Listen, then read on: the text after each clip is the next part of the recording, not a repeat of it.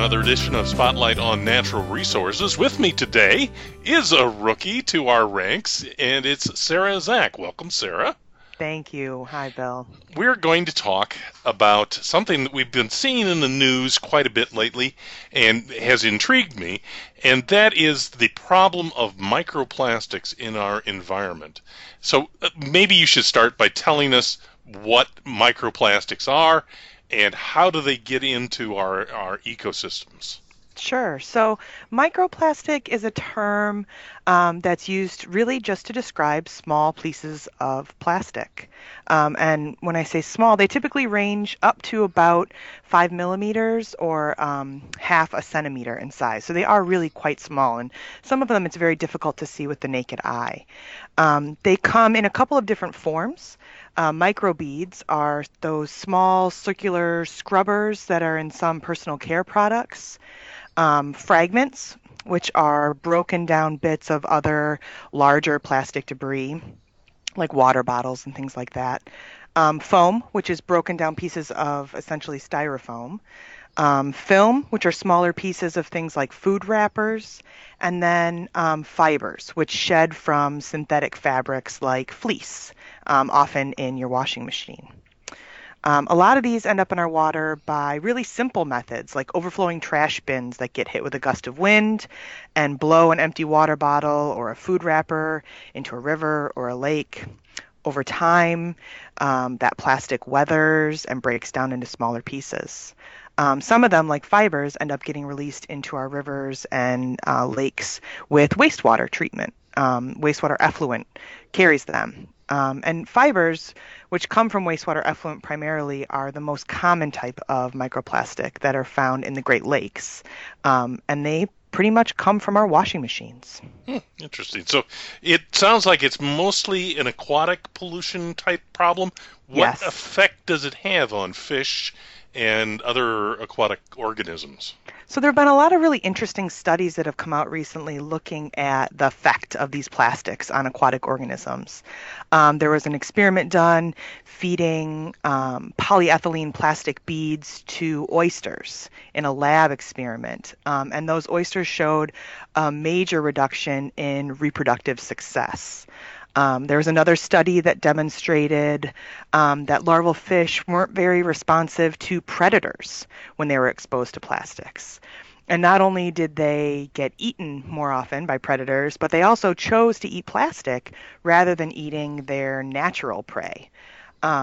So it's interesting because you can see that there's a lot of potential impacts, not only on natural ecosystems, but also on things that we may rely on for our food supply.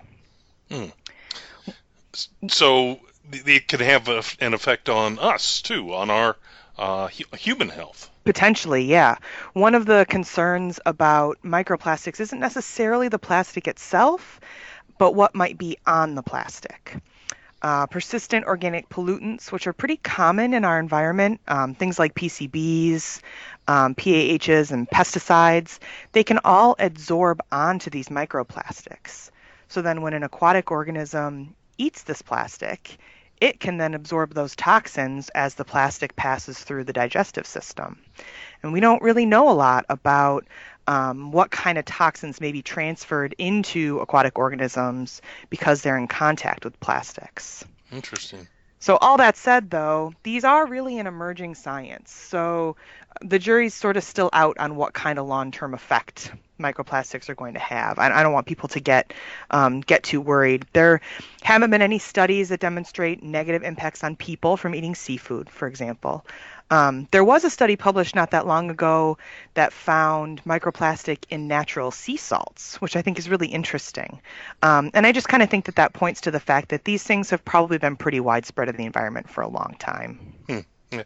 So a lot of what one reads talks about coastal areas and Yeah. this problem. Does it have a specific application to Illinois and our bodies of water? Yeah, I think it does, not just from a Great Lakes standpoint, but really statewide. You know, Illinois is a water-rich state, but we all get our water in different ways, and the availability of water varies really widely from place to place. A large portion of northeastern Illinois gets their water from Lake Michigan, but surface water from rivers and reservoirs provides water throughout Illinois. 68% of people in our state use surface water for their community water system. And residents that are in more rural areas may utilize private shallow wells then and septic systems for their water supply. And I think that microplastics in particular has a pretty unique impact on the people that are utilizing septic systems and the people who are utilizing groundwater. So a lot of the microplastics, like microbeads and fibers, are generated from wastewater. So wherever that wastewater goes, this contamination could potentially pose a problem. Wastewater treatment plants weren't designed to remove particles as small as for example, fibers.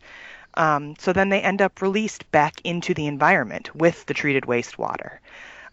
This poses a problem for septic systems and septic fields too, because microplastics over time can cause soil impaction and then create drainage problems or build up in your septic tank. And I also think that it's just an issue too with keeping our water clean. If you fish or boat or swim, whether it's in Lake Michigan or on the Sangamon River or in Carlisle Lake, you should be concerned about those water bodies being healthy, because that means that it's safe to recreate in those water bodies. So keeping microplastic out of the environment is good for everyone, because once it's there, it's pretty difficult and can be impossible to remove. So what can we do to help? How do we stop it at the source? Yeah, there's a lot of different ways that you can help contribute to keeping these things out of the environment. One of the best and the simplest ways is to just try to keep plastics out of the environment. Making sure you don't litter, making sure you use proper trash receptacles is a great way to keep this plastic from entering the environment. Single-use plastic like straws and bottled water, if you can reduce your use of those things, that's also another really easy change, because those are the plastics that break down into fragments. Another great way is to be a well-informed consumer and make sure that there's no plastic in your personal care products. You'd be surprised by how many personal care products, like deodorants and face washes and makeup, contain plastic. Things like polyethylene and polypropylene. If you look in the ingredients list and you find one of those two things, then your product contains plastic. I was surprised to find out that my mascara that I use contained polyethylene, so I switched to another brand. At the federal level, we have the Microbead Free Waters Act, which was passed in 2015. And that's going to ensure that microbeads are phased out and removed from rinse-off personal care products by this July. But there are a lot of products that aren't necessarily addressed by that law. And then lastly, I would say the trickiest one is the fibers. They're a little trickier to prevent because they shed naturally just in your wash and dry cycles. And for people that aren't quite that familiar with this, essentially what I'm talking about is dryer lint, except the kind that's generated by your washing machine that you can't see. It ends up in the rinse cycle, it ends up going to wastewater treatment plants. And that's really a lot trickier to prevent. So if you can reduce the frequency that some of your non-natural fabrics get washed, or spot clean them whenever possible, that's really helpful, and it also saves water too. There are a couple products on the market that you can purchase. I don't really recommend them as being that necessary, but they're out there if if this is something that you want to go for. You can buy a filter that can be installed on your washing machine. And then there are wash bags coming out on the market now, similar to those that are made for delicates that catch fibers. So you can throw your fleece jacket in them, for example, and it'll catch the fibers on the inside, and you can kind of scrape them off and just put them in your trash. I don't think that people in Illinois are going to stop wearing fleece. It's pretty cold in Illinois, so so I think that's a good alternative. It's just spot cleaning and maybe looking into buying one of those bags if they're not very expensive. Sounds good. Well, for another edition of Spotlight on Natural Resources, this has been Bill Wasner and Sarah Zach.